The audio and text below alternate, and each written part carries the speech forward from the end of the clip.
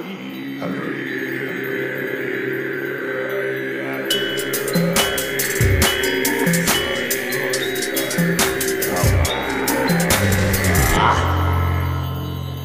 God was queer.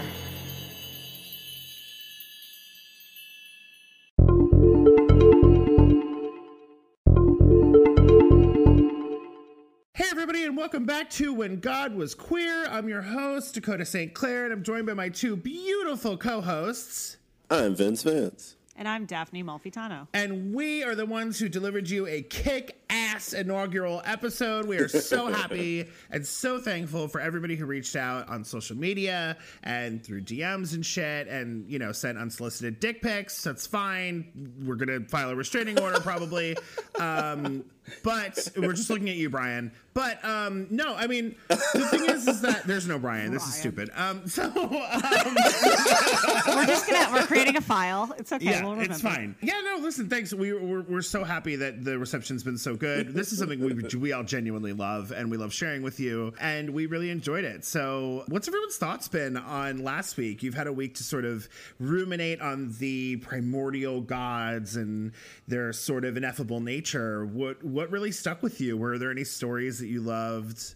Yeah, I mean, they're cooler now that I know more about them, one. Two, I was in the episode, and I'm still thinking about it. I, listened to the episode after it came out, whoa, I need to rethink about this and write some stuff down. So there's, it's kicked off a lot of other thoughts, which is kind of cool, because it, mirrors the way that they kick off the rest of, existence. Yeah, that's totally how I feel, too. I feel like this was, a really good... sort of an entryway to the world of the Greek gods. It felt like a really nice place to start, the intro chapters. We can kind of see where you're going through them, but there's just so much more to come that now I'm just psyched. Yeah, it also makes the shit that I do know just feel less random in terms of Greek mythology. I know all these random pieces and fragments and stuff that are just kind of floating around. And so this is starting to kind of put them in somewhat of an order that makes it, there's some sense to be made there, which is cool. I've had the same experience in researching for the podcast where 3 out of the 12 Titans, I'm oh, I know her. And then they're oh, who's this one? And I'm I have no fucking clue. I've never heard. That's not. I need to see some ID because I don't know how you got here, but you're allegedly a Titan. I don't know anything about you. I've never heard of you. You can't be that big of a fucking Titan. So, yeah. I want to say sorry to that man. I have never heard. But yeah, I mean, I think that's the really cool thing for all of us. You know, for me, of course, obviously I knew Gaia, right? I knew Gaia, I knew Uranus, I knew Nyx, because Nyx is I'm ultimate Team Nyx. Yeah. Do you know what I mean? Honestly, fuck your fucking Hogwarts house. Tell me which primordial god you want to be born out of and possibly consumed by. Oh. You know, yeah. Okay, so honestly, if you had to pick one, you have House Erebus, Tartarus, Eros, Chaos, Nyx, and Gaia. Who do you go with? I mean, if I'm choosing, I'm obviously going Chaos first. I know. And then Nyx secondary. I'm stuck between wait, I'm sorry, Daphne. Tartarus. So you think you're going to do this right now, that you're a Chaos Sun, Nyx I know. Moon? That's not happening. You have to pick one. All right, fuck it. I'm Chaos. It has to be Chaos. Chaos is so sick. No, I'm going full on Nyx. Full on Nyx. I want to go in there. You're the baby of Nyx. Oh, I'm 100% a child of Nyx. 100%. Absolutely. I remember in episode 1 at some point you said the Children of Chaos, and I was oh man, that's my doom metal band. I am starting that if it doesn't already exist. That's the most metal shit I've ever heard. Children of Chaos. Yeah, because the thing with Nyx is Nyx is super, super awesome. But I feel if you're born from Nyx, you're more than likely going to be closer to having a regular human-ish form. Whereas I feel if you're out of Chaos, you could just end up as a interdimensional space. You might be a big mountain. Who knows what you come out? I'm super into Tartarus too, though. Really into Tartarus. Yeah. Tartarus I think I'm getting more and more obsessed with Tartarus the more we But talk I like about flowers, so. Fair. I feel it.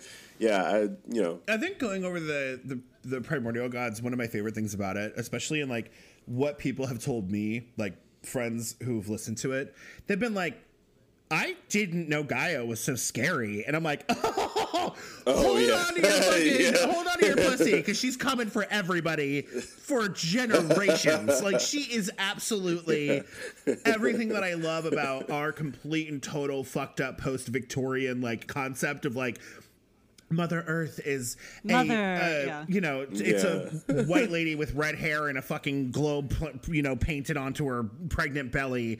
It's shot by Ann Geddes, and you're like, okay, cool, that's Mother Earth, like, really?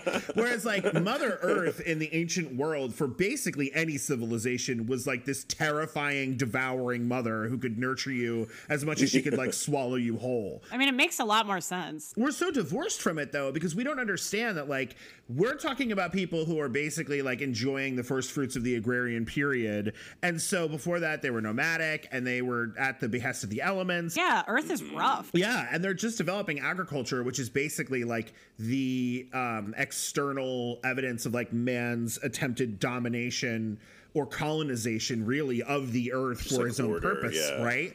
And so basically you have this situation where you then have the development of gods who are, like, my absolute favorite, where you have, like, obviously the personification of the earth, but you also have, like, the harvest goddess, who's, like, good friends, like, she's cute, she'll help you out, she's kind of like your mom, she'll punish you if you don't fucking do your homework and you'll all starve, but she's, like, on the side of, like, okay, cool, like, we live in this perimeter where we're safe. And then there's, like, the wild gods of nature who are actively dangerous to you, who, like, lure travelers off of the path and, like, are dangerous to children and, like, are embodied by the monsters and the beasts and the centaurs and the fawns and the whatever, right? Like, so you've got all of these really scary nature gods too, who are like, yeah, no, you are just like another rotting corpse at the base of a tree that makes it grow big and strong, and I really don't give a fuck about whether or not you make it. It's like, woo, okay, that's a little less cuddly. And so then you've got Gaia, who's, like, basically the progenitor of all of them,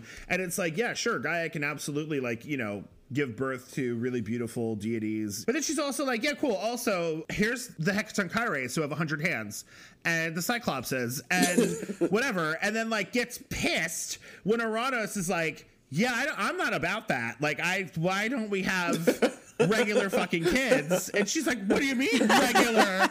And then, like, starts wars over this because she, you know what I mean? So yeah, it's wild. I like the unpredictability of what Earth can birth. I love that about Gaia, that she's so primal that it's like, yeah, you might not get something you like. We're not just doing all trees. Over the place. Like, so I do love that, but no, I'm definitely 100% like House Nyx forever. Yeah. Because I also love that, like, my siblings would be like old age and misery, but also friendship and the fates, So I think that would be cool. I would just, like, want to be like a party girl with the fates, I'd always be trying to, like, get them to come out of their cavern and, like, put their one eyeball into a martini glass and, like, pass it around and, like, see who gets the eyeball. My God, like, I love that. It'd be fun. They share one tooth. We can make jokes. Like, it'll be great. I'm sure they have a great whistle tone. I think it's been really cool looking at primordial gods because, like, I use the word ineffable on purpose. I mean, they are literally the sort of dimensions of our existence, whereas we're so used to gods, like, looking like a person that, like, we kind of struggle with that sometimes, I think, even though the origins of basically every religion start out with an animistic sort of everything is alive, including us type belief, right? But then inevitably we sort of personify them. And so today we're going to talk about the Titans. And the really interesting thing about the Titans is they're kind of halfway there. So you've got the primordial gods who are like the earth itself. And then you've got the Olympian gods who are basically human looking like us, but they're perfect. But you've got the Titans in between who are human-esque, and they're also gigantic. So that's always a really interesting thing about how they're depicted, is that they're, like, massive. Yeah. You know what? That kind of makes me think, like, it's like them, it's like without moderation, Because I think at some point we talked about, like, the Greek, like, their, like, the cautionary tale thing was like, hey, moderation is really important. And the Titans kind of feel like even if the gods are like they have more moderation than the Titans, maybe just by virtue of like they're not as big. Like if they move, they're not necessarily stepping on a country by virtue of their size. Well, they're more limited also by their size, the way humans are. Yeah, because like that was one of the things about the primordial gods too that I was thinking of, is like even in the generations you can see kind of like chaos, this thing that we don't necessarily have a visual for, move into something like Gaia, which we have a little bit more of a visual for. But not much. We just know we're right, standing on much. her. That's about Right, it. yeah. And you can fall in and die. Or you could, Speaking of the generations, actually, I did want to sort of refine a point that we brought up last week. So several times last week, I think I mentioned, okay, there's basically 3 generations of the gods. And we got a lot of questions about that. So I wanted to make sure that we ironed out the details for everybody. So here's the basic rundown. It's important to remember that there are, like we said, 3 prime generations of Greek gods. You've got the primordial gods, the Titans, and the Olympians. It's also really important to remember that in each of these cases, there is sort of 2 sets of gods. You have the elder and you have the younger, or the greater or lesser, as they're sometimes termed. For the primordial gods, the elder or greater gods are going to be the most ancient ones of them all, the ones that were there at the beginning, the ones that we talked about last week. So again, you've got Chaos, Tartarus, Gaia, Eros, Erebus, and Nyx. They are, of course, the elder primordial gods. And like we talked about last week, Gaia and Uranus, the earth and the sky, bore the Titans, but everybody else had a whole bunch of kids, and they were not a part of the Titans. So who are they? Well, that's easy. They're the younger or lesser primordial gods. And in each of the generations, you have this distinction. There are the classical 12 elder Titans, the children of Gaia and Uranus, and they have tons of children. However, only 2 of the Titans, Cronus and Rhea, bear the 6 Olympians. All of the other children that the Titans have are just known as younger or lesser Titans. And those 6 Olympians will have 5 kids and be joined by Aphrodite because they drafted her. I don't know. Yeah. And that'll round it out to 12.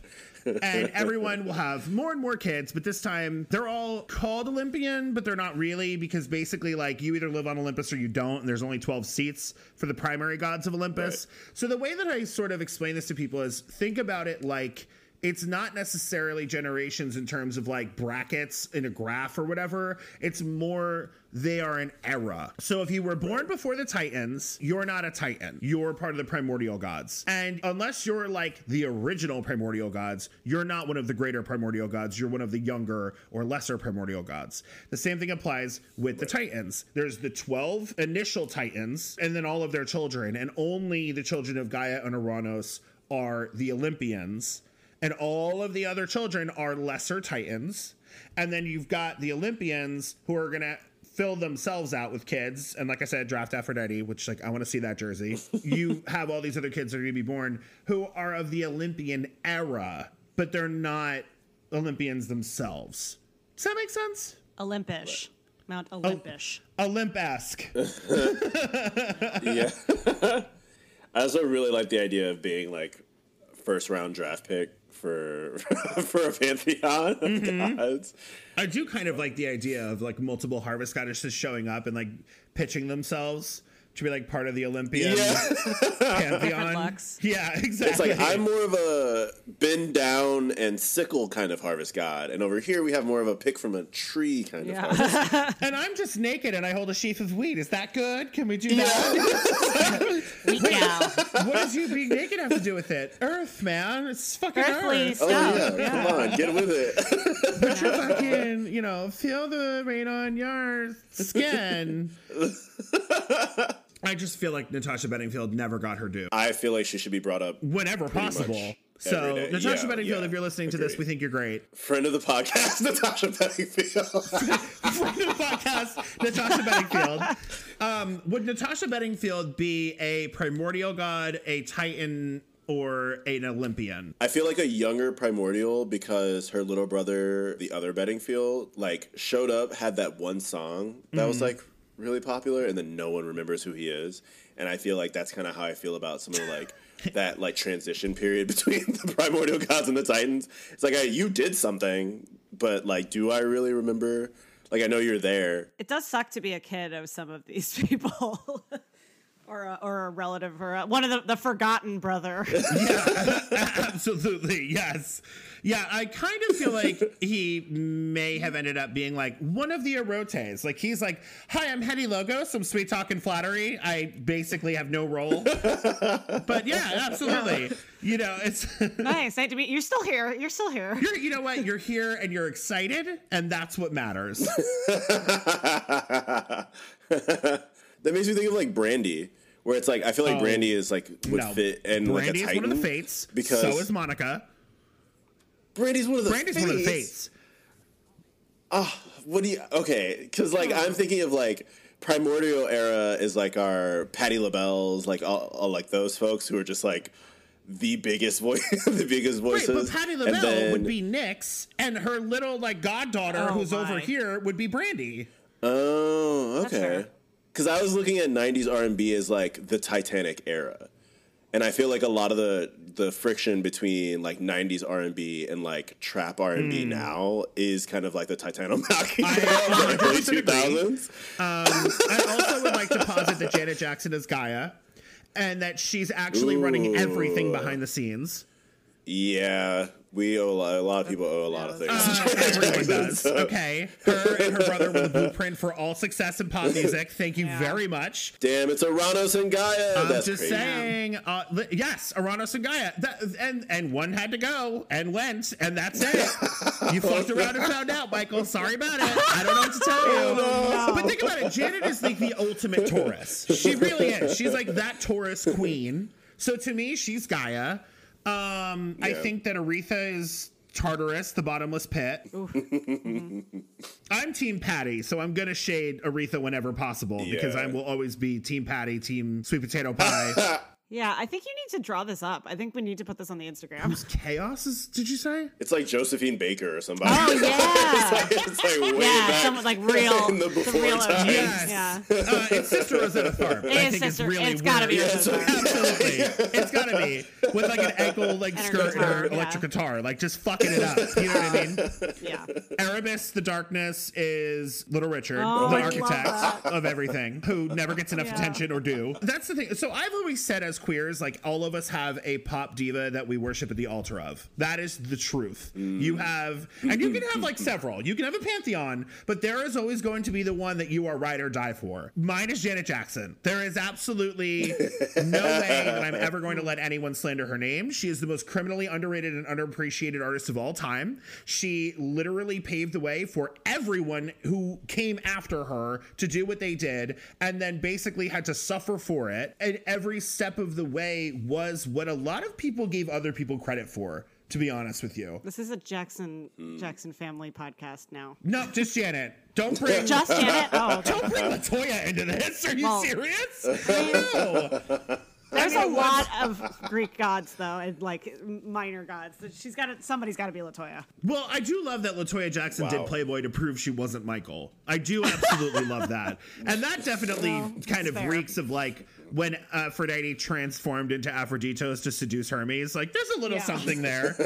But yeah, Hera is Madonna. Oh, for sure. Just 100%. That's like not even 100%. negotiable. No. Is Cher Demeter? Well, listen, personally, I Maybe. think that Cher would have to be at minimum be Rhea. Like she's got to be at least a fair, Titaness. There's no fucking way Yeah. we're saying fair, she's fair, an Olympian.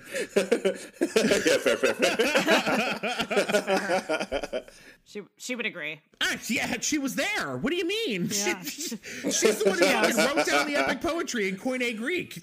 Hello? Turn Back Time is literally about her going back and trying to fight the Titanomachy all over again. That's exactly what it's about. Well, I feel like this actually might be a new segment on our podcast. Tune in next week for the continuation of Pop Star Pantheon. We will do this every week. Oh, it has a ringy name. Yeah, too. absolutely. Pop your pussy Pantheon. Severely.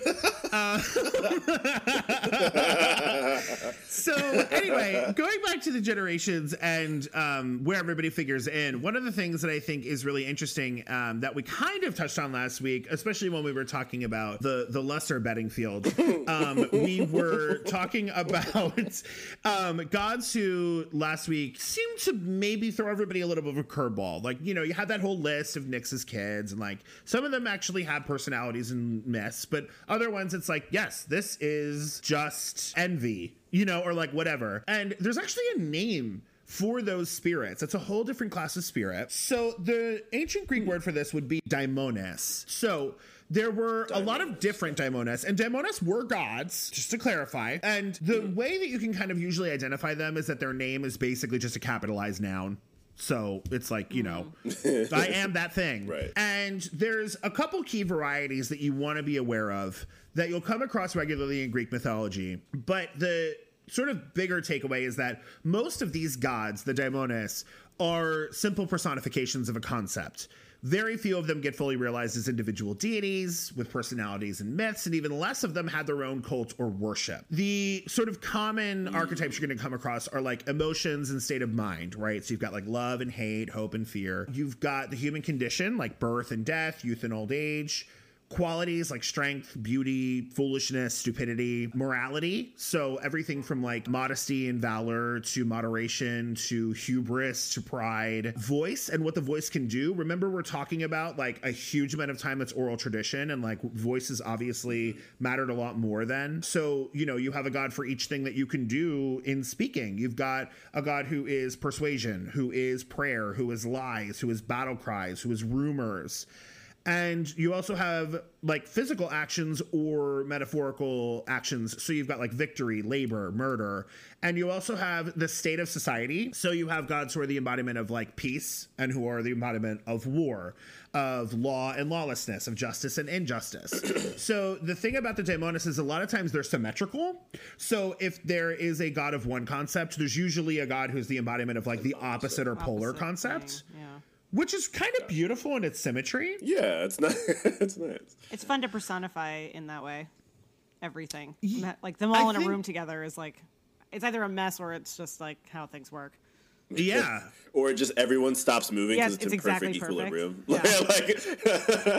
The thing that I like about it is in a lot of different mythologies, these things are always present. But in very few mythologies are they personifications or deities. It's usually like this thing came into the world through the actions of a major god, right? And it's like built into their myth. Whereas almost everything that you can think of has an actual like personification that has its own agency that goes around fucking shit up, which is, I think, why the Greeks just were like, yeah, no, there's no definite. I don't know when the beginning was. There's some big shit, and then there's like some slightly less big shit, and then there's some like kind of regular size shit. I don't know. Whatever. Let's not worry about it too much. They hit you with the old time is flat circle. Right. And But also, Yeah. so is the Earth. Good, so like, how great. advanced are we? I don't know. Yeah.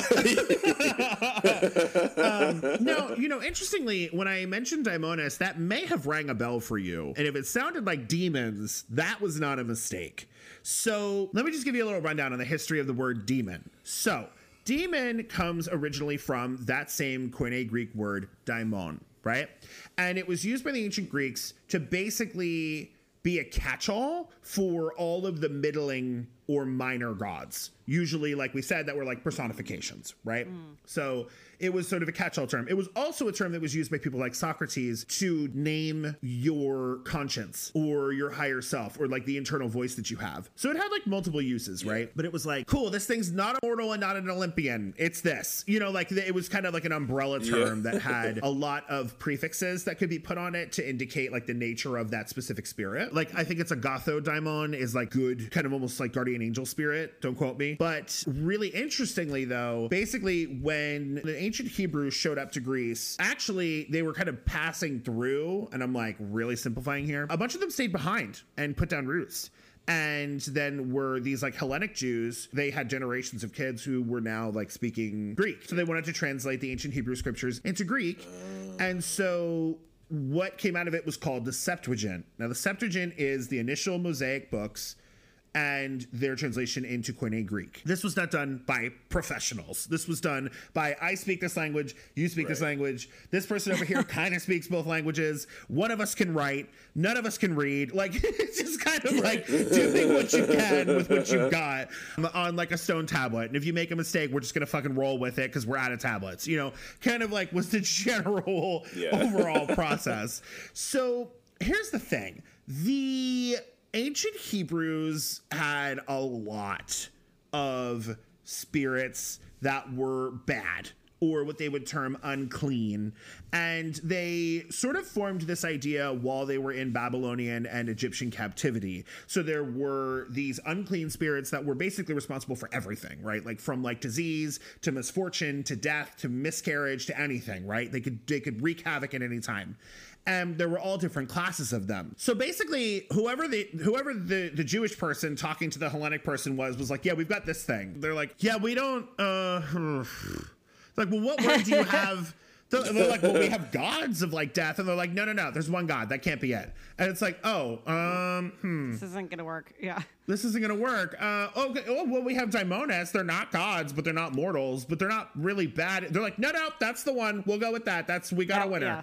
So, and then you had the first time it had a negative connotation, or the connotation of evil. So you have daimon, that's D-A-I-M-O-N, which becomes D-A-E-M-O-N in the Latin Vulgate and becomes D-E-M-O-N in English. That makes a lot of sense. So mailer demon is the Latin god of when you can't type email addresses correctly. Yes, yeah.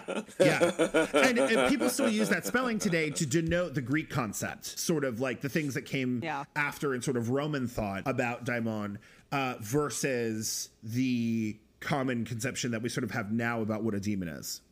It's weird. It's kind of all just a big misunderstanding, or not a misunderstanding, but it's a little bit. Wait until you hear about the Bible. Well, yeah, sure. I was gonna say, I feel like that's similar with the other demons that like were just other gods that got kind of turned into demons over time. Oh, absolutely. I mean, listen, we can always do a deep dive on like classical demons that are 100% neighboring gods that were like just vilified. Yeah. But yeah, so that's the origin of how that word got to be a bad word, but it wasn't in this case. So basically what we're covering today is the Titans, like we said. It's interesting to see like sort of how they were addressed and like how they were thought of. I think a lot of people when they first study Greek mythology have this idea that like the Greeks were there, like you had the Greeks telling the stories and they started out and they had the primordial gods. And then some stuff must have happened and then they came up with the Titans. And then some stuff must have happened and then they came up with the Olympians. That's not at all how it goes. By the time that the Greeks were telling these stories and like had established the Greek religion, they started with the Olympians, and there just happened to be this whole backstory. It's important to understand by like the Hellenistic age, which is like, the classical age and the Hellenistic age, like it's kind of like what we know, like when we think of ancient Greece, that's what we're thinking of. By that time, the Titans were already considered ancient to the ancient Greeks. So a lot of the Greeks would call the Titans the pre-Olympians or the old gods. The old guys. Hesiod, who we quoted a lot last week, who wrote the Theogony, which was like the genealogy of the gods, actually went so far as to call them in ancient Greek theoi protoroi, which means the former gods, as if like they weren't just defeated but that they were like deposed, right. Which is debated. It's sort of interesting when you think about it because they played a major role in early myths and legends, but only some of them. And others, a lot of them actually only serve like an ancestral function. Like literally they're like, hi, I'm the bridge from primordial to Olympian and I don't really have a personality. Like they really don't have much going on. Other ones are really, really developed. The other thing that's really interesting that I find is that it's not as if you're like, okay, cool. Yeah, they really weren't that important. But why do people keep talking about them? Because you would think, oh, okay, they're not that important. Nobody's really worshiping them. They don't have a developed cult. They don't have a personality. Why would people keep talking about them? Well, number one, they were considered to be like the building blocks of reality, right? Because remember, Gaia is the earth, right? Yeah. But the other thing is, they were this like really fun plot device that like a lazy storyteller could pull out at any moment. Why did this person die unjustly? And it's like, well, in their heart, they harbored a desire to release the Titans and cause the apocalypse and a cataclysm, and we were all gonna fucking die. So Zeus was totally right to bolt that bitch and like fry them alive because they were gonna kill us all. And it's like, it's this kind of like thing that's always used. It's a little bit tired, but like when you get through it. But yeah, it's pretty interesting that it's sort of used that way. But of course, it never happens. So what are you gonna do? Yeah, they're just really kind of just hanging out there. There's not some. It's not really that threatening. It's the idea of the threat. No, and There's even tellings where they're granted clemency by Zeus. Oh. And they're let out of Tartarus, and they just kind of go on and I guess like retire. I don't know where they go, but they're like not a problem for anybody, I guess. Yeah, Palm Beach, I guess. That's really funny. It's like, hey, you all don't want to sit up here anymore, right? And they're like, no, it's cool. We're like, fine. Then, you know I'll see you later. I kind of feel like after the Titanomachy, some of the Titans might be like not cool with heights anymore. I don't know. Because one of the things a lot of people don't know about the Titans is they had their own mountain. They were not on Mount Olympus. Mount Olympus was not a thing yet. They were on Mount Othrys. I did not know that. Mount Olympus got established as the war began. And then you basically have... what in my head is like the old cartoon depictions of like the Hatfields versus the McCoys, where you have these two like mountain folks shooting at each other from... Yeah. So that's like basically it. Yeah, and then the other thing too that's a big misconception about the Titans is, especially with the Titanomachy, is it's in almost all tellings, it's only the male Titans who go to war with the Olympians. Where are the chicks going? They're just like, oh, this is fine. We'll just hang out with... In my head, I like headcanon it as like a great Lisa Strata moment where they're like, you men are foolish. We're having no part of this. Yeah. Like, go ahead and kill each other. We'll be here to run shit when you're all dead. Yeah. So, but yeah, because of this, they don't end up in Tartarus and they like keep their job basically. Like they keep their divine status. They're still a god. They're still in charge of whatever they're... because they didn't take part in it. So Zeus is like, cool, awesome. Yeah, we still need that job to get done, and you didn't fight against me, so whatever. It's fine. Yeah. Speaking of the Titans, we've got 12 Titans to cover, and we're going to talk about their kids, too. We've got some myths. It's going to be a doozy of an episode. So we are going to jump right in. Remember, all the Titans are paired. Okay, so our first pair is Eurybia and Crius. Eurybia was the goddess of mastery over the seas. So she was basically like the main Titan that all of the sailors would have had to have like been on really good terms with, right? She was the goddess of the winds and the movement of the constellations. And interestingly, Hesiod described her as shining among goddesses. But then he also describes her as having a heart like flint. Yeah, what does that mean? Is it just like fickle or beautiful and hot mean? Cool. And then you have her pairing, which is Crius. And Crius, they kind of have some overlap because Crius is the Titan god of heavenly constellations and the measure of the year. We talk about astrology a lot in this podcast, and it has a lot of its roots in the Greek stories, at least for its imagery and its flavor. And so we all know that Aries is the first sign of the zodiac. Mm-hmm. And interestingly, Crius was the ancient Greek word for ram. And so because he was associated with the measure of the year, he was likely tied to the constellation Aries and its beginning the zodiac. That's cool. And that's it. There's nothing else about him. He's like, there's one telling where he helps take down Uranus. Other than that, he's just basically here to fucking make kids. So nice. Yep. And he ends up with 2 kids, and one's a winner and one's not. Honestly, we have Perses and Asteria, and I'm Team Asteria. Perses is the Titan god of destruction. He was tied with Polaris, which is like the north or the dog star, which to the ancient Greeks was believed to be the source of heat and summer droughts. And this, of course, led to him being called the Destroyer or the Ravager. And then we have his sister Asteria, who I'm like obsessed with. Hello, child of Nyx. She's called the Starry One. She's the Titan goddess of falling stars and nighttime divination, specifically aneromancy. If you remember the Onoroi from last week, they're the gods of dreams. So this is, divination by dream interpretation. Yeah. And astrology. Interestingly, after the fall of the Titans, Zeus basically had nothing to do but be a rapey son of a bitch. So he chases her across the sky. And she's like, yeah, no, fuck this. And so in my head, I was like, she's going to turn into like a falling star and like shoot across the sky like a comet or something. No, she turns into a quail and then does a swan dive into the ocean and turns herself into an island. And this is what we're talking about those innovative solutions to problems. Really thinking outside the box. Would not have seen that one coming. Because apparently the box hadn't been invented yet. I think is sort of the idea. But interestingly, so it's one of those things where you're like, cool, they turned her into a tree. And you're like, really? That's where this is going to end? This one actually doesn't end there. The island that she becomes is really important to somebody we're going to talk about in a little bit. So I'm going to hold on to it until then. But it's going to be interesting.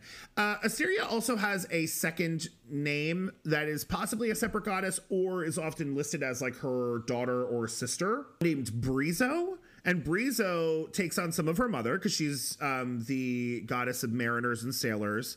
And she takes on some of her sister because she's prophetic dreaming. But she's also the goddess of naps. Love it. And to me, that really says something about priorities in a cosmology. If you're like, listen, it gets really fucking hot here. I'm not working at noon. We need to come up with something to like take a fucking break. You know? And also just naps being a thing that were like needed to be explained cosmically because they were that important. Yeah. Like, you know what I mean? Yeah, absolutely. It's part of the natural order. Also, naps being that important like 5,000 years ago to me is also like a really necessary thing to point out. Yeah, right? Yeah, and then also just like last but not least, it is said in some tellings that Creus, who we just talked about, that was the dad. You had Eurybia and Creus, and you had the two kids, Perses and Asteria. In some tellings, it's actually Creus and Asteria that are paired, and they're supposed to be the parents of Hecate. So that's something. And then we have our next pair. Well, just on the water thing, because like Eurybia is like the mastery of like the sea and astrology, right? Or like and the movement of the stars. Yeah, I think because those two would have went hand in hand for like navigation. They still do, I think. Yeah, well, I just find that interesting, like that connection between water, but then also like dreams and sleep and divination, and then also the stars, like all of that being connected. That early on is like really cool too. Just like the sway, like the movement of the stars and or the moon has something to do with like the water's movement, but then also like the way our dream, like it's just really cool, like that. I think it's really cool that like even again like 5,000 years ago they saw the intrinsic rhythms of like our internal rhythms and the movement of the heavens and the movement of the ocean, and they were like, yeah, these all probably have something to do with each other. You know, They seem like related things. we have our next pairing, and we have another really cool badass goddess and a dude who like ain't shit but produces kids. So we have Pallas, who's the dude. He's the Titan god of warcraft and battle strategy. His name is derived from the Greek phrase meaning to brandish a spear, which I'm sure is sexual. Obviously. Phallic. Just to put that out there. Yeah, for sure. Now, that's literally all I have for him. Oh. Except for the fact that his name is much more famous for somebody else, Pallas. Have you ever heard of Pallas Athena? Yeah. Yeah. So Pallas Athena is Athena, but she took on the name of her childhood friend who died tragically. And we're going to talk about that myth when we get to her episode. But basically, Pallas was the daughter of the ocean god Triton, who was the son of Poseidon. So she's the granddaughter of Poseidon. Her role was that she was like the Hermes of the sea. Like she was like the messenger god for the seas. Cool. But she was the childhood playmate of Athena and died tragically at Athena's hand, basically. And so that's it. She's a child murderess. That took a turn. Yeah. It's like single white female. I don't know. But it becomes a whole thing. Identity theft. Which we'll talk about in her episode. So Pallas was partnered with Styx. And I understand why Styx is who she is, because based on who Pallas sounds like, I would be the same way. So she was a Titan goddess of Oos and the infamous river Styx, which was said to run around the entirety of the underworld, maintaining its perimeter. Styx herself dwelt at the entrance to the underworld in a grotto held aloft by silver columns, which is like not necessarily cottagecore, but it's an entire aesthetic. And she was the personification of hatred. Oh, I love it. So cool. I would be too if that was my husband. Dick guy. Who's just basically like trying to fight people and you know, Waving their spear wielding a around. giant fucking erection that I have to fucking deal with. She was really interesting because her and her children were staunch allies of the Olympians during the Titanomachy, even though they were Titans. They were actually the first ones. Zeus is like, we're fucking going to war. Who wants to be on my side? The prophecy is that I'm going to win. So if you are a Titan and you want to join me, you're going to be spared. You're not going to fucking get your ass handed to you. What do you think? And immediately Styx is like, Pallas, I'm leaving you. You're a piece of shit. And like packs the bags, grabs the kids, and heads out for Olympus. And is like, hey, Zeus, I'm here. I hate everything, including the Titans. I'm literally hatred itself. You want me on your team. She had foresight. Yeah, absolutely. Well, Zeus is like, cool, welcome. And her kids become like his like very closest allies during the war. And so because of this and because of her loyalty, Zeus rewards Styx by having her chthonic river be the sacred one by which the gods would swear their unbreakable oaths. So there's a lot of myths that hinge on the fact that if the gods swear their oath upon Styx, they cannot break it. That's so And cool. so it's also really interesting, like, before we go to her kids, like, I just think Styx is like a bad bitch. Yeah, she is. It's really important to remember that like magic was practiced openly and commonly in ancient Greece. And one of the most common things to be done was love spells. You could tell a lot about, I think, a person, depending on like which divinity they beseech for help in like getting their love. There were a lot of lesbian love spells, or at least love spells between women that would invoke the Erinyes, who are the Furies, Cerberus, the three-headed hellhound, and Styx, the embodiment of hatred. Weird. I love it. And they would do this because the idea is that you would have these gods torture the person that you love until they finally come back to you or come to you in the first place. AKA middle school Valentine's Day. Yeah, I was going to say I punched a lot of people that I had crushes on. Yeah. Yeah. You gotta trip people to make them say yes on your Valentine's card. Bullying. Or else they get the like shitty candy and you save the good lollipops with the gum inside of it for the people. You know, it's a whole thing. Clearly it's been a whole thing for a whole time. A long, long time. You would pass somebody a note in ancient Greek high school that you chiseled onto a tablet that says like, do you like me? Like, chisel back yes. Y/N. And then like there would be no space for no, obviously. It would be like a tiny box that they couldn't chisel.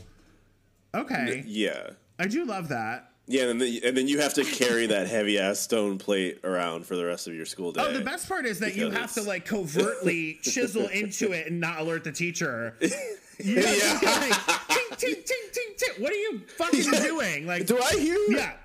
Who's passing notes? Like, that's it. Yeah. Also, do you have something you want to share with the rest of the class? I clearly hear someone chiseling in the back. Yeah. Come up to the front of the class and show us. I do love the idea of the fact that you do have a stone tablet that you then have to get the three people behind you pass. to actually pass off. Yeah, and they're And like, then pass it back. no, fuck you, rows. man. Like, fucking shit is heavy. Yeah, so that's basically that. Now, Styx had 4 kids, which, considering she had an ain't shit husband, some of them are great and some of them are not. She has Zealous, who is zeal, and is the daimon of rivalry, emulation, jealousy, envy, and zeal. Kratos, who is strength and is a real son of a bitch. And Bia, who is force, anger, and raw energy, and is one of the most powerful beings that like I've read about because she could take on any of the Titans. She also doesn't talk. Oh. So she's like Wow. that like silent assassin Intense. archetype, I think. Yeah. You know what I mean? We love it. And then Standing in the corner, don't make a false move. that's it. And then we have, last but not least, Nike. And so Nike might sound familiar. Nike was the daimon of victory. Now, as a member of Zeus's retinue, her job was to be the divine charioteer in the Titanomachy. So like straight up Zeus and everybody else is like on this giant chariot. She's got to fly it through the air when they're like at war. Okay.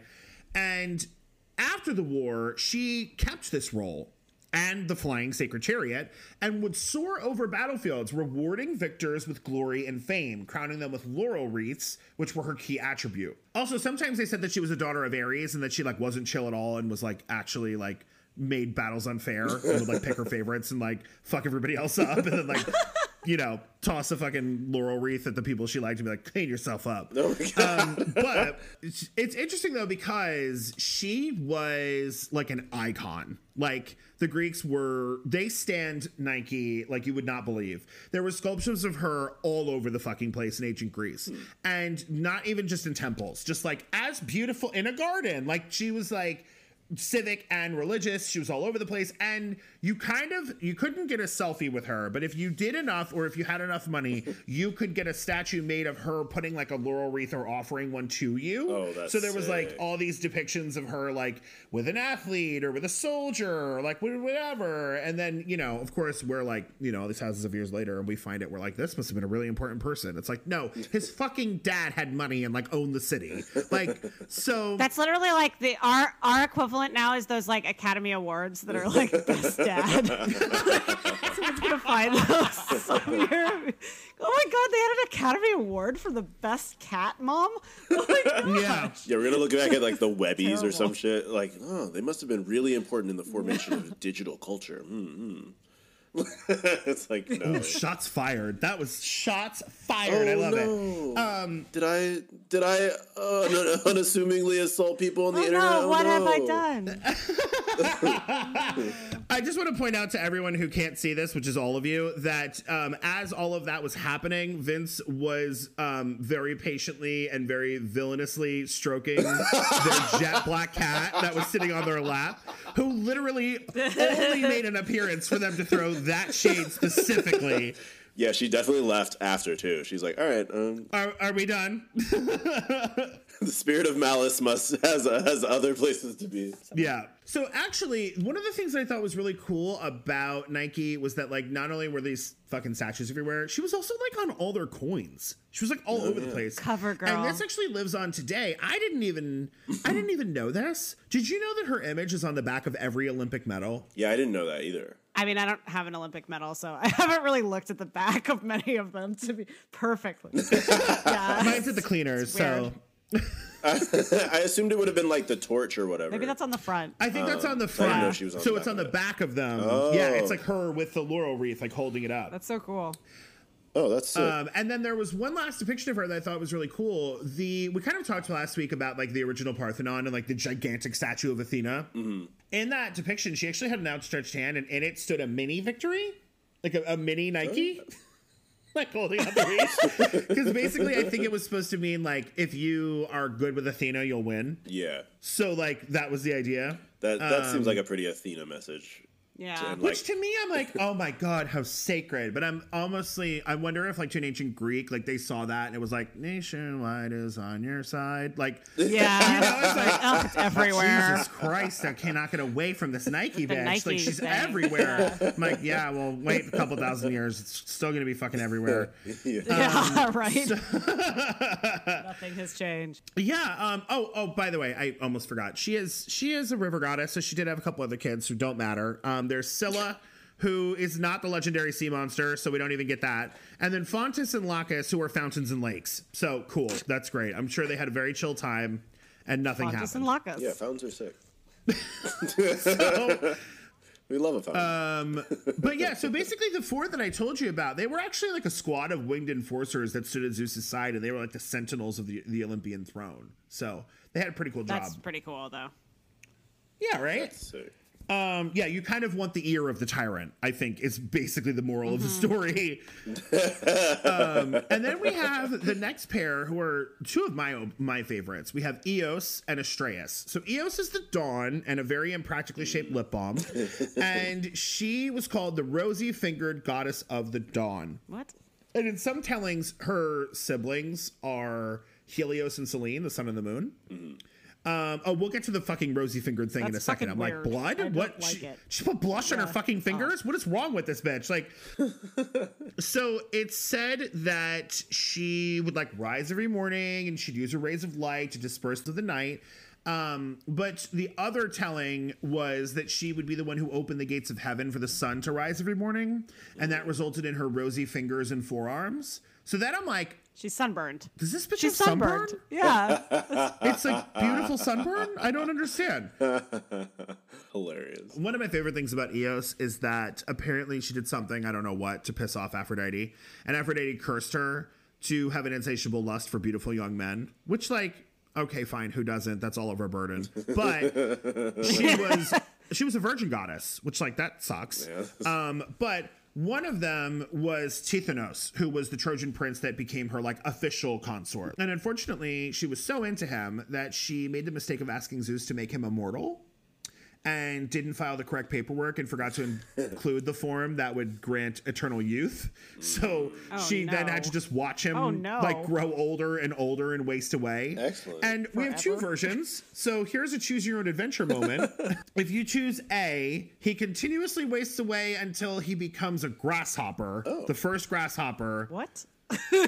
Or he continuously wastes away and gets older and she's like, I'm not changing your diapers, fuck this. And she turns him into a cicada out of pity. I like the first one because I like to imagine it like the way they used to do those like face shifts in like 80s movies where like, you know, you would turn into a skeleton, but it like happened really gradually and it was just like really kind of ridiculous early effects.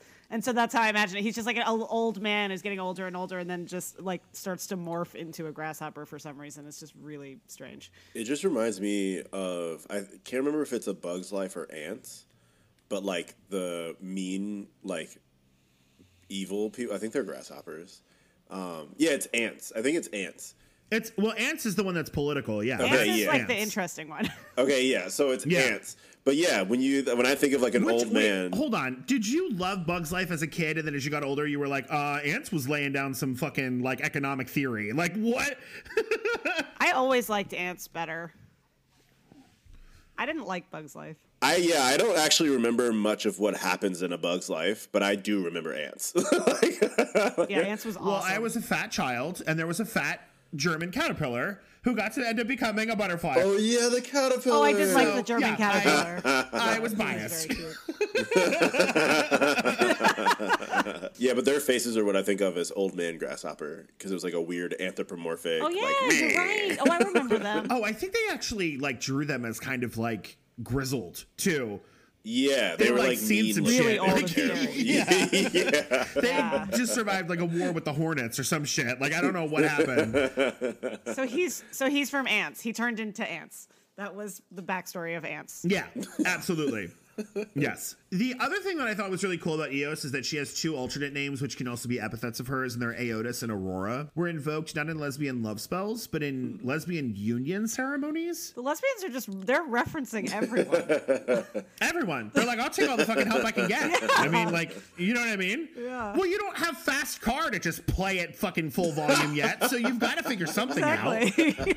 But speaking of lesbians, she was actually one of the patron goddesses of the Thiassos of the famed poet Sappho on the island of Lesbos, which is a real fucking place. Yeah. Now, if you don't know what those three words are, I'm going to break them down for you. So a Thiassos was a spiritual household and center of learning, and Sappho was one of the great epic poets of ancient Greece and was a super famous lesbian. So, Sappho's Thiassos Sapphic. Sapphic literally means like lesbianic. So, Sappho's Thiassos offered young women the chance to be instructed in dance, music, drama, the arts and sciences, and probably cunnilingus, I would assume. Always. And these were also done under the patronage of Hera, Aphrodite, Artemis, and other deities, like we just said, Eos. Huh. Interesting. I'm all about an ancient Greek queer house. But yeah. that's also like an island resort and a sounds college. so fun. I want to go. And a temple. Like, I'm like, can I have one, please? Yeah, the rosy Dawn Fingers thing feels like it fits the aesthetic a little bit more now. You know, that was really subtle. Damn, that was really you're nicely right. done. That was classy. We were all having consternation about the idea of it being sunburned. Turns out, Yeah, not sunburn after all. Amazing. So Eos was partnered with Astraeus. So where she's the dawn, he's the dusk. But he was also the Titan god of the stars, the planets, and the art of astrology. And along with Eos, he was the father of the winds and the wandering stars. So the winds were called the Anemoi, and they were tied with each of the cardinal directions. So you would have like the north wind, the south wind. So you have Boreas as the north wind, who's a real bastard. He's basically, you know how like on old maps you would see like an old man that was like with big puffy cheeks, like blowing out air. Yeah. That's Boreas. So he's depicted as an old man with shaggy hair and a beard, a billowing cloak, purple wings, and he's got a fucking conch shell. I don't understand that part, but he's got it. He's the guy who brings winter. So what the conch shell is for, I really don't understand. But he was known to be quite strong and to have a really terrible, awful, violent temper, which is why he abducted his wife, Arethia, her name actually means mountain gale. Oh. So like the winds of the mountains. Oh. So that's interesting. That's cool. But she was an Athenian princess. And because of this, the Athenians basically called him like a relative, because that was a really big thing in ancient Greece and ancient Rome, to be able to call a god like your divine ancestor. He apparently was like an in-law through brutality, and they were like, that's fine. And then when, if you've ever seen 300, you know who Xerxes is. So Xerxes is about to fucking level Athens. And they're like, shit, we've called on all the gods. No one's picking up the phone. Somebody call Boreas. He's like a weird uncle twice removed. Maybe he'll help us. He's got a terrible temper. I'm sure he hates the Persians. I kind of imagine him as like everybody's like Trump loving uncle. Yeah, he's like the racist, like horrible, like piece of shit. Uncle. But he has all the guns. Yeah, he's got all the guns. That's basically, I was like, yeah, he's got all the weapons. I don't know. He does have weapons. So like there are some very specific situations where like, this is the one time we're not fucking friends, but I'm your blood. Yeah. We're kin. Somebody just broke into my house. The cops aren't coming. We need help. Get over here with a fucking shotgun in your lifted truck. I know you can get here. Yeah. So yeah, well, it's nice to imagine that those horrible relatives would have some use in our lives, because I don't know any of us talk to them anymore. They sure don't. But yeah. They're all gone. But so he actually picked up the phone. He was probably drunk and had nobody to talk to. So he picks up the phone and he decides to help them out by blowing the harshest winter wind ever, almost killing everybody. And this sinks 400 of the Persian ships and ends up winning the war for them. So that's something. I mean, hey, they probably should have called him sooner. Like, this was very efficient. It was very efficient, but also he's kind of a wild card. Why is he your last call? True. Yeah. That would not be my fail-safe. You know what I mean? No. But so together they had children. They had Chione, the goddess of snow, who sounds like a good time gal. That's adorable. I know. The goddess of snow. Yeah. Right? Like, hey, girl. Very sweet. She seems real chill. They also had Cleopatra, not that Cleopatra, because it turns out that was actually like a super common name. Oh. And the Boreades. That's weird. I know, right? Like, when I found out about that, I was like, wait, what? Like, Cleopatra, why did that go out of style? That we should still have that. It's a nice name. It's a pretty name. But the thing is, apparently the Cleopatra that's like famous is like actually Cleopatra like the 7th. Like, she's like not even. Yeah. It's like a thing. They had two brothers who were twins, who were known as the Boreades, named after their dad, which meant wind brothers. And they were named Zetes and Calais. And they were exceedingly beautiful. They're very soft boys. And they had long, delicate hair, and their hair apparently gave them the ability to fly. Hey. Oh, nice. Which it made me think of the little girl with the braids in Matilda. Yeah. Like they do that to each other and then they take off like the blades of a chopper. I don't know. Or like their curls like whip around like propellers. I don't know what happened, but basically that's the whole thing, which I thought would end up being a Samson and Delilah kind of thing, where like, oh, tragically they got their hair cut off and then they couldn't fly anymore and then they got thrown out. They just flew around. Would you say their hair is feathered? Oh. I'm sorry. I'll leave. Well, everybody, it's been a great run. No, I'll get out. The end. Sorry, Mom. Sorry, God. We're not doing this anymore. But yeah. So the thing is that it's like, oh yeah, whatever. Why are we talking about this? There's just these like two jerk off minor gods. Turns out they are actually two members of the fucking Argonauts, like Jason and the Argonauts. What? And they save this old man, and then they're finally granted their fucking wings. The pretty boy Wind Brothers? Yes, and I don't know what happens to their hair. Are they like a what's that called? Like a bipropeller plane? like two propellers? Oh my god, yes. Amazing. I don't know. Their hair goes into retirement. Yeah. Now we have braids. We just, we kind of threw it back. We don't care.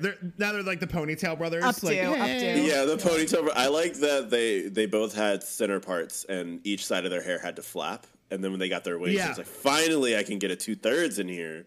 You know what I mean? Or it could be that they were just like assholes with top knots. Could have been. That could have absolutely been an instance. Interestingly, another little thing, Calais, who I'm assuming may have been the prettier of the two, was actually the beloved of Orpheus, the legendary poet and musician. Oh. Like, So they Orpheus just had- straight up went into the underworld for his girlfriend, but after she was gone, he had like one great love, and it was Calais with the beautiful hair. Windy boy. Yeah. So the, Well, there you the go. Windy brothers just had a great little time. They it sounds did. like. I guess so. Fucking Beckford with the good hair, I guess. I don't know. All you need is good hair. So we've got Notice, who's the South Wind, and apparently was like a real jerk because basically all he was like summer winds, storms, and what could destroy people's crops. So he was not necessarily Lovely. everybody's favorite, but his Roman equivalent was named Auster, Auster, and this is the source for the name of Australia, which means the Southland. I'm sure that the indigenous people there love choosing that name for themselves, right? You're Anyway, right. shots fired, Australia. So then we have Eurus, who's like honestly the least important one because technically ancient Greece only had 3 seasons. So a lot of people feel like Eurus was just added later because he's tied to autumn, which they didn't technically acknowledge. He's associated with the winds of storms. And because the sun rises in the east and he's the east wind, it said he lived in the palace with Helios. So whatever, he's an add-on. And then we have actually the one who's in the most myths, which is Zephyrus, which if you are a fan of Hera and Madonna, and you remember Ray of Light, she says like Zephyr in the sky in the first lines of Ray of Light. So Zephyr is the west wind. And so the proper name was Zephyrus, the west wind. Wow, you really tied that together that was nicely nice. there. Yeah. In a goddamn bow. Good work. That's what they came for. Yeah, good work. Zephyrus was depicted as a handsome winged youth carrying a basket of unripe fruit. He's called the gentlest of the winds and the messenger of spring. It said that he may have been married to Iris. Iris, I've already talked about, but I'm just going to go on about her a little bit more. She's super cool. She's the counterpart to Hermes, but on Olympus. She's the messenger of the gods, but she travels by rainbow. Rainbow, check. Yeah. Yes, and Love she it. has a sister whose entire embodiment is the double rainbow and can only show up when there's a double rainbow. And apparently her sister and her did not get along, and her double rainbow bitch sister fought with the Titans, and they got her ass handed to her for it. Shit. Oh, we will get into that next week. The Rainbow Sisters facing off is going to be my favorite part of the fucking Rainbow Titanomachy. Sisters facing off. It's proto fucking Gem and the Holograms. Let's be honest. Totally. Okay.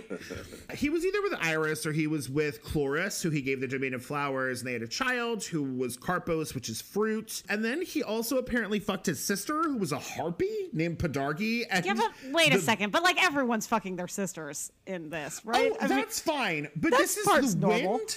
This is the wind fucking a harpy, and she gives birth to 2 horses. Yeah, well, that's weird. I mean, it's weird when your kids can just be horses at random. Like, You know what I'm saying? It's like 2 plus purple equals ice cream. Like, why not? like when we were kids, there was a thing called kitty surprise and puppy surprise, and like you pulled babies out of the the stuffed animal's belly. But it's like that, but you could just pull anything. It's like the playing roulette. Like who knows what's gonna pop out? It could be anything. It's the horse. No. We got this. Like it's okay. So run like the wind. Okay, so there's wind. What runs well? Horses, right? Harpies fly in the wind. Wind plus harpy equals horse. Yeah, sure, Easy. whatever. Boom. We had to get out. horses somehow. Yeah, right. I'm like 100%. That would not have made more sense with birds, but that's fine. That's okay. The bird lady would not have given birth to birds. I totally get your train of thought. It makes sense. Yes. So here's the thing. Why am I talking about this? Is it because it's funny that they gave birth to horses? No, it's because those horses were apparently the most badass horses on Earth because they became the legendary horses of Achilles. Oh, So they could run like the they wind. were great horses. Yes, they were very good horses, Strange and they had a parentage, long but- life, and they never went to the glue factory. So Oh, it's a happy story. yeah. Well, also, P.S. Zephyrus is a giant dickhead, and we're gonna get into why in our Apollo episode. But he's like a petty, spiteful motherfucker, and actually is really bad. So anyway, I like that the people having the best lives so far are the Wind Brothers and these 2 horses. yes, they're doing great. Well, also, one of their children was just fruit. Now, I don't know if that's the god of fruit or was it basket of banana? Yeah. Yeah, because all bets are off at this point. I don't really know. We have no idea. Oh, that's awesome. Listen, don't act like you're against it, Daphne. You're the one who brought up awesome. Chat Baby Roulette. I don't really know that necessarily. You pulled a human child out of a kitten. I don't know that we necessarily have Baby guardrails roulette. for this conversation now. It could be anything. It could be anything. Oh, that's so good. Just to get to be a really famous horse or That's a it. piece of fruit. I want to be the famous horse, for sure. It could Famous be horse. anything. Let me do another quick tie-in. Echidna, Mother of Monsters, would be played by Lady Gaga in our stage play because she's Mother Monster. Yeah. And her art pop could be anything, meaning she'll give birth to literally Yeah. anything on stage. You're welcome. I will be here all night. This is a new religion. This is a new religion. I'm just building a cult. We're really, building that's a what new this whole religion. podcast is about. Yes. Okay, so those are the wins, and then Aeon Astreus actually also had the Wandering Stars. Well, what the fuck are those? That's what the ancient Greeks called the planets. So we've got some simple ones. Yes. Yeah, they called Saturn Phaenon nothing. They called Mars Pyrrhus or Mesonix, which means midnight. They called Mercury Stillborn, which continuously tried to autocorrect to stillborn, which is fabulous. AKA Hermione, which obviously brings in Hermes. Yeah. And then you have these other two. So the stories about Jupiter and the stories about Venus are pretty interesting. So first of all, we have Jupiter, which is Phaeton. In some tellings, he is not the child born of Astraeus and Eos, but was created by Prometheus. And it's said that Zeus and Hermes competed for his love. But in the most common myth, he's the son of Helios. And as a youth, he gets teased by some of his playmates because this is how this shit always starts. And they're like, your dad's not really Helios. And he's like, oh. And so he goes home and he's like, Mom, my dad's not really Helios, is he? And she's like, no, he absolutely fucking is. I had sex with a god, I would remember.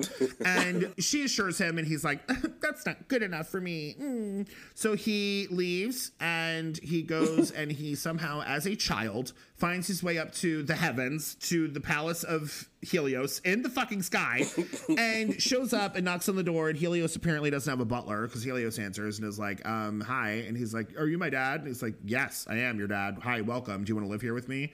And he's like, that's not good enough. Prove to me you're my dad. And I'm sure Helios is having second thoughts now and could easily just yeet this kid out into the fucking ocean, but doesn't. And he will regret that. So Helios is like, all right, fine. I swear on Styx. Remember, that's an unbreakable oath. All hell will fucking break loose if he breaks it. So he swears on Styx. I'll give you whatever you want. Make a request. I can only, I'm only doing that because you are my child. He is like, cool. I want to drive your chariot across the sky. Which, P.S., for those playing the home game, that's the literal fucking sun. And this like 7-year-old The is actual like, sun. I want to drive it. I want to drive the sun. Right. And of course, Helios somehow did not see this coming and is like, that's not going to work. Like, you really need to pick something else. Zeus himself can't even get these horses under control. Like, I'm honestly hanging on by a thread. I'm drinking to sleep. I don't have a good life. Your mother left me a really long time ago. My entire life is about these goddamn fire-breathing horses and getting the sun across the sky, and it is a dangerous job. You don't want to do this. And the kid is implacable because he's a fucking piece of shit little piss baby. And so he's like, no, I really want to do it. Oh, I really want to do it. And so finally, Helios, who's apparently good for nothing, relents and is like, okay, fine. Because he's like, yeah, cool. I promised you anything on the river Styx, and we're all going to fucking die if I break my promise. So fine, here we go. So he lets him do it, which is great. So the next morning, Phaeton launches into the sky from Helios' palace, and immediately, what happens? Oh, he loses control of the fucking horses. Who would have seen that coming? So they immediately fly up into the sky way too far away from Earth, and everything freezes, and then do a nosedive, because the horses apparently have no will to live. And so they go straight for the ocean. But they go off course, and basically as they're getting closer and closer to the Earth, they're just scorching everything. Everything is threatened with the possibility of being set ablaze. And so Zeus, who apparently was like asleep during this entire fucking debacle, wakes up at the last what minute. The fuck?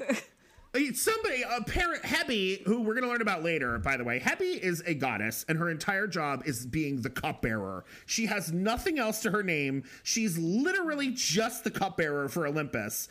That's all she does. She holds cups. So I'm assuming it's her job when he's wasted and asleep to shake his dumb ass awake and be like, hey, the world is literally on fire. You need to wake up. Yeah. Yeah. So, in my head, that's how it worked.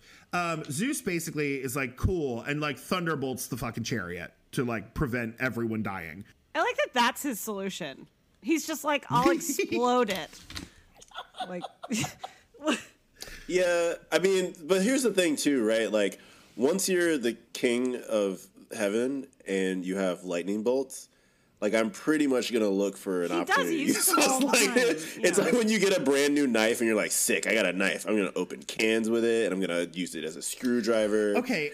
You guys open this door, like- so if this is too geeky, it's your fucking fault. The Etruscans predated the Romans, and they had a lot of interchange with the Greeks, and a lot of people, and we're going to discuss this in our Olympian episodes, I'm going to give you the real truth about the difference between the Greek and the Roman gods, because it's like a big passion of mine. They're not the same. They don't just have different names, but Tinnen, or Tinia, was the Etruscan equivalent to Zeus and Jupiter, okay? And he had thunderbolts. But he had multiple kinds of thunderbolts, and he could only use them in certain circumstances. And his most destructive thunderbolts, he literally had to get the permission of 2 different councils of gods to be able to fucking destroy something or somebody with those thunderbolts. that is so much better. That is such a better The nuke system launch of codes. governing. Fucking checks and Checks and balances, balances, bitch. bitch. That's what it's all about. Exactly. Yeah, come on, lash him with the order and checks and balances. So basically, Zeus bolts the chariot.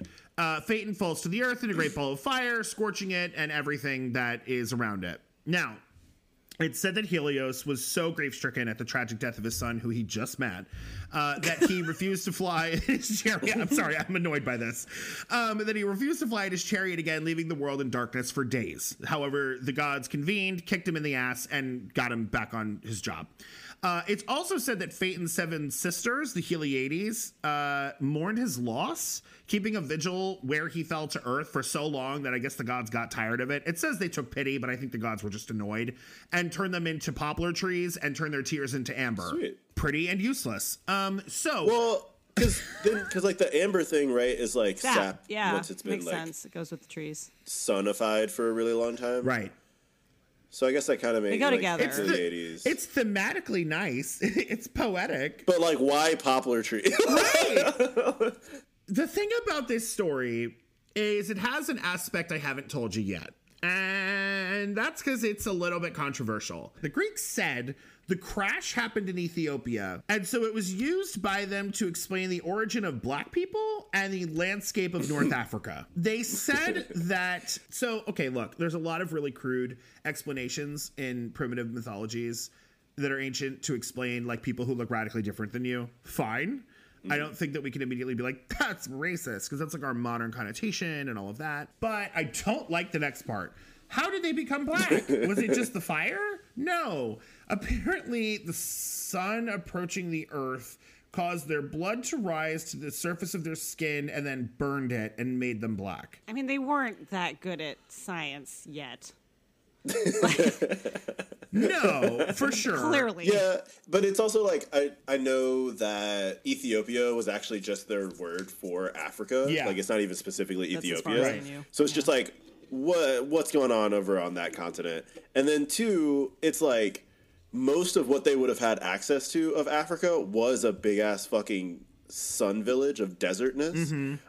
So like it's like yeah, it's crude and like it's like what are you talking about? But at the same time, how else would you describe melanin based off of a myth? Well, for interestingly, people that you melanin comes from Greek. oh, does it? Oh, that makes And it yeah, means that black. makes sense. And there are several goddesses that have an aspect where they are like blank goddess name and then melanoia or like Yeah, I've seen. like there's that an word there's an before. aspect of Aphrodite that we'll talk about in her episode where she's Aphrodite melanoisis or something, which is like Aphrodite the black skinned.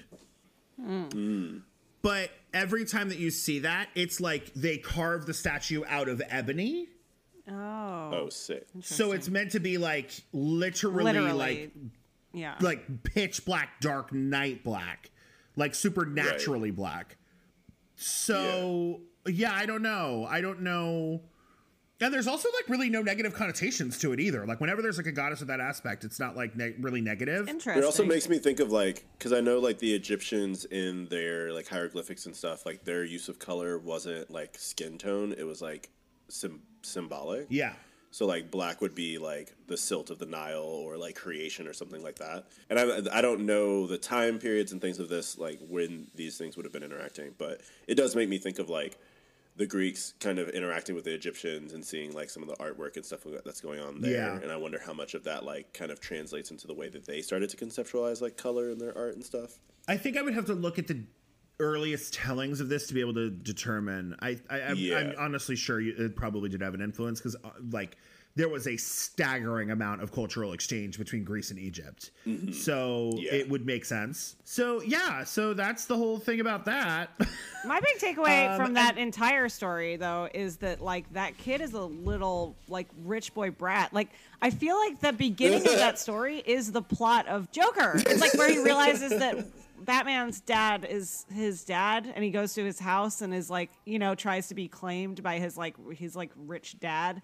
But he, it's just like every bratty kid that's like, I should have grown up rich because my dad abandoned me. My like rich, wealthy, like asshole dad abandoned me, and then wreaks havoc because they're sad about it. It's just like a bummer of a story. Yeah, I mean, I'm all about any sort of like Aesop's fable where the moral is like men are trash, water is wet. Like that's fine with me. It kind of is that. At any age. And then it just kind of makes the last thing on the, because like now I'm making connections with the sun and thinking about like the Kushites and Nubia and their like influence over Egypt toward like moving up or I guess like down the river north. And so like the dark skin of people who worship the sun, and then like the Greeks coming in, to interaction with that. I wonder if that has anything to do with like that story's crafting. Like they're like they really fucking love the sun over there, so maybe the sun crashed, and that's why they're dark and able to resist the sun. I think it definitely makes a lot of sense. Absolutely. So the only other planet that we have is Venus, and Venus was known as Phosphorus. The child that we're talking about in this lineup is actually known as Eosphoros, which is interesting because there was actually multiple names for Venus. There was Phosphorus, the morning star, but also Hesperus, the evening star. Remember the Hesperides, who were like the nymphs of like golden evening and twilight, right? But there was also Eosphoros, which was the dawn bringer. And this, of course, was named after his mother, Eos, the goddess of the dawn. Now, it appears that the Greeks believed for a significant amount of time that the two appearances of Venus, the dawn star and the evening star, were actually two separate celestial bodies. They figured it out at some point, but we really don't know when because the myths stayed distinct. They didn't get merged. And in fact, the phrase Hesperus is phosphorus actually became used in the philosophy of language to address issues around like the semantics of proper names, which is wild to me. Yeah. But one more thing about Hesperus. Remember last week we talked about Hymenaeus, who was like the erote whose name means bridal hymn and who is where we get hymen from? Well, he was depicted as a beautiful winged androgynous figure with soft skin and, you guessed it, luxurious hair, carrying a basket of walnuts, roses, marjoram, and pomegranates. And his primary lover was Hesperus. Primary because he also was the lover of Apollo, Arginus, Thamyris, Dionysus. Got around. But this would have been fine, honestly, except Zeus ruins everything. So I don't know why the fifth lover was the last straw, but apparently Dionysus was just like beyond the pale for him. So Dionysus falls in love with Hymenaeus, and Zeus loses his shit, becomes jealous, and then causes one of Dionysus's arrows to strike Hymenaeus dead, which was both petty and wildly ineffective because Dionysus apparently was like nonplussed and immediately revived him with magical wine and some ivy. Wow. That's like a handy trick. I kind of love that, like, there's no tragedy. Like, the arrow Yeah. strikes him, and Dionysus is like, oh, whoops, shit. Like, walks over and, like, gives him some. This is like some, like, True Blood Vampire Diary shit, where after a while, like, death just really doesn't mean anything. It doesn't mean anything anymore, yeah. Yeah, it's just like, not at my party, asshole. Right. Yeah, so they had one more child that was not a planet or a wind, and this was Astraea, the Star Maiden, who takes after her father, Astraeus. And she was the virgin goddess of justice, innocence, purity, and precision. And it's said that Estrella was the last of the immortals to live with the humans during the Iron Age. Now, what does that mean? Well, we're actually going to go really in deep on the ages of men and the various ages of men next week. So hold on for that. But it said that she fled the wickedness of man and ascended to the heavens, transforming herself into the constellation of Virgo. And Estrella was really good Judy's with Dike, who was the goddess of justice, and that is why the constellation Libra can be found next to the constellation of Virgo. And there's a lot of people that surmise that they were more than just gal pals.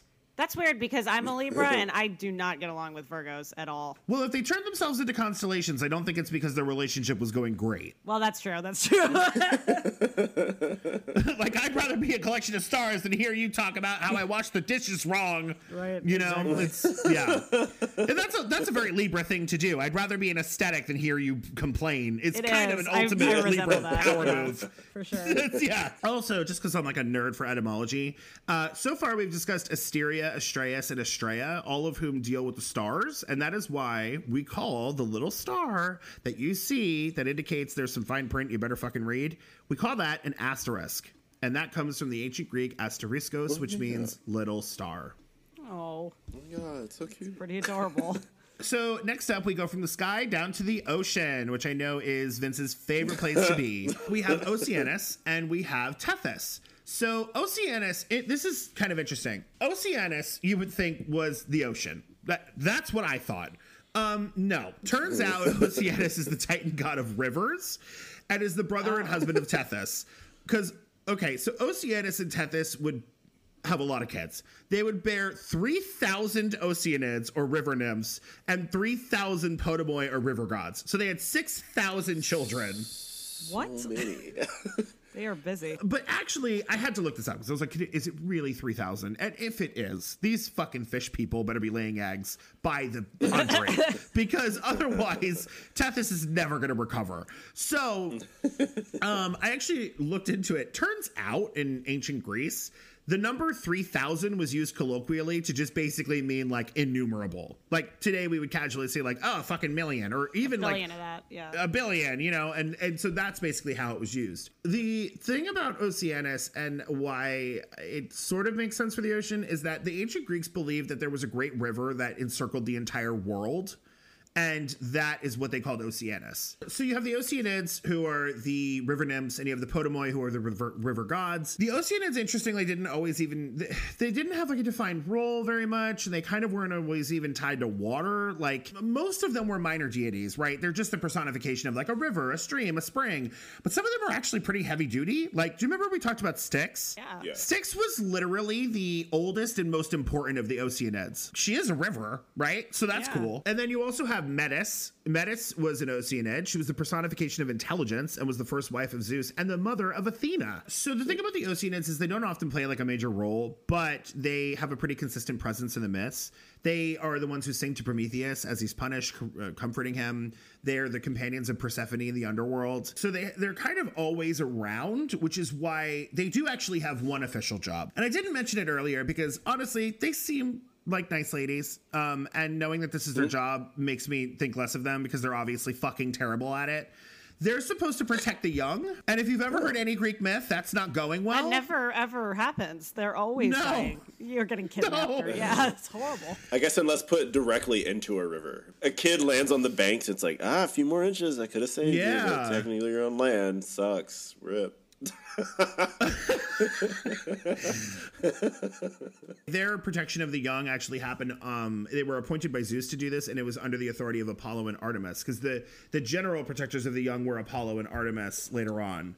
Apollo protecting young males and Artemis protecting young maidens. So they basically were like a fact of life. Sailing was such a huge thing. So sailors would regularly venerate them and pray for blessings or assistance on the water. In fact, during the epic story of the Argonauts, there's this elaborate ritual that they do where they make offerings and libations. They offer flour, honey, and ocean water to the Oceanids, and they sacrifice bulls to the ocean gods, beseeching their protection on their heroic journey. And then you have Oceanus' wife, Tethys, who... guess what? Has no major roles in Greek religion or mythology. She just basically is super iconic because she's like the oceanic version of the Great Mother. Like she's Ocean Gaia. Yeah, but she was depicted in art a lot. Like there were mosaics of her found all over the place in baths, in pools, in fountains, pretty much anywhere that there was water. The thing that I think is really interesting is that like she was a contender and so was Oceanus for like primal couple in certain tellings where it wouldn't have been like Chaos or Gaia and Uranus. It was actually supposed to be like the primeval waters, which were kind of like how last week we talked about Kronos and Ananke, time and inevitability, being like the birth of everything. There was an alternate telling where it was like, oh, it's Oceanus and Tethys. And this actually gets referenced a lot. One of the times that it gets referenced is Hypnos. It's described Oceanus and Tethys as Genesis for all. I do want to make a quick note about Hypnos, so we talked about last week, because we were like, yeah, he's chill, he's just sleep, cool. It's kind of a double-edged sword for me, because he's always depicted in robes of black and white, which is like a major fucking aesthetic that no other god has, and I'm super into it. But he's also like a major fucking creep, because apparently he was so infatuated with his lover Endymion that he spelled his eyes to remain open while he slept so that he could, quote, enjoy the delight of gazing upon them continually. That is so evil. Yeah, it's real. That's the meanest thing. What? This disturbing little anecdote is actually the source for Hypnos' name being used as the root word for hypnotism. Mm-hmm. Yeah, that makes sense. Yeah, it's just which is delightful. Again, it's like you could be cool, chill Thanatos, or you could be super creepy Hypnos, and it's just not fair. You know, Thanatos is out here doing honest day's work, and Hypnos is out here creeping around. Super weird. I feel bad because like Thanatos is what you kind of want. Like Thanatos shows up and is like, all right, you know, you had a good run. It's a gentle one. Yeah. It's, you know, it's time to go. It's completely peaceful death. No problems. Let's go. And then people are like, oh God. And it's like, bro, this is Greece. We have like 12 kinds of death and all of them are worse than me. So like, you made out like, really well. Let's go. Yeah, please just get in the fucking chariot, I guess. Please. All right. Well, what do we think about the Titans that we discussed so far? How are we feeling about them? Got any favorites? Got any ones that you would never want to near you? It is making more sense of like putting together like the Greek world, kind of like how they were picturing the world. Like the Titans do fill in a lot of like kind of conceptual information about that. I think I really like the star Asterisk gang. Yeah, the Asterisk gang. I like that a lot. I think that whole like star. Yeah, I don't know, like the control of the stars as well as like divination and sleep and dreamings and stuff like that. It's just really interesting. I agree that it's helpful to see how they, since this was like sort of something they created to kind of fill everything in, it is interesting to see how they saw things. I mean, it is so much like the world around you is starting to make sense between winds and sea and stars and, you know, planets. And it's just sort of like everything that you look on and the things that are around us, you know? And it's also maybe a little less scary to look into nature or look into the vast, like, sea and then kind of think of there being, like, a thing associated rather than this just giant kind of abyss of water. Yeah. Maybe they had a lot of anxiety about the sea, which is why there's fucking 6,000 some things. Yeah. They're like, every ounce of it needs to be named in order for me to not feel absolutely I have a lot of anxiety around big bodies of water, too. It's creepy down there. I understand. So, everybody, we had a really fun time breaking down the first half of the Titans with you. And in doing so, we realized this is a doozy. So we want to make sure that our runtime isn't like, you know, back in the day when you would try and watch Titanic and it would be on like the VHS box set. We don't need to be doing that. So we're going to go ahead and end here. Then we will pick up in part 2 where we will discuss the rest of the Titans and some really fucking cool myths that I think you guys are going to really, really enjoy, especially if you enjoyed Agdistis last week. I have something for you that is going to blow your mind. Oh, I can't wait. So out of the Titans, we already picked with the primordial gods. Whose house are you going to be a part of? The Eos team sounded pretty fun. Eos? Oh, yeah. Rosy Fingers? Yeah. Yeah, it sounds Rosy like Fingers. it. Which one is the one that's the personification of hate? Oh, Styx. Oh yeah, That's of your course. vibe. Styx is That is your totally, vibe. of course. How could I forget? Styx is like my obsession now. I'm like completely in love with Styx. I love it. I feel like I'd probably be like House Astraeus. I really like Eos and go to hang out on Lesbos, but I'm super about like I feel like I would really get down with Asteria. Estrella. I think she's really badass. I think Asteria is really badass. Yeah, I'm Stargang all the way. Stargang, yeah. Yeah. Yeah. All right, cool. So we really hope that you enjoyed this episode. We really enjoyed being able to tell these stories for you. And we look forward to seeing you in part 2. And then, of course, check us out next week when we will talk about the introduction of the Olympians and the War of the Titans. Woohoo! Yeah, it's going to be good. We wish you the best. We hope that you're enjoying the beginning of 2021, and we are so glad that you have joined us for this podcast. We look forward to many, many more. So for now, from us here at When God Was Queer, to you at home, wherever you are, be gay, do crime. The gods are always watching. Bye. Bye, guys.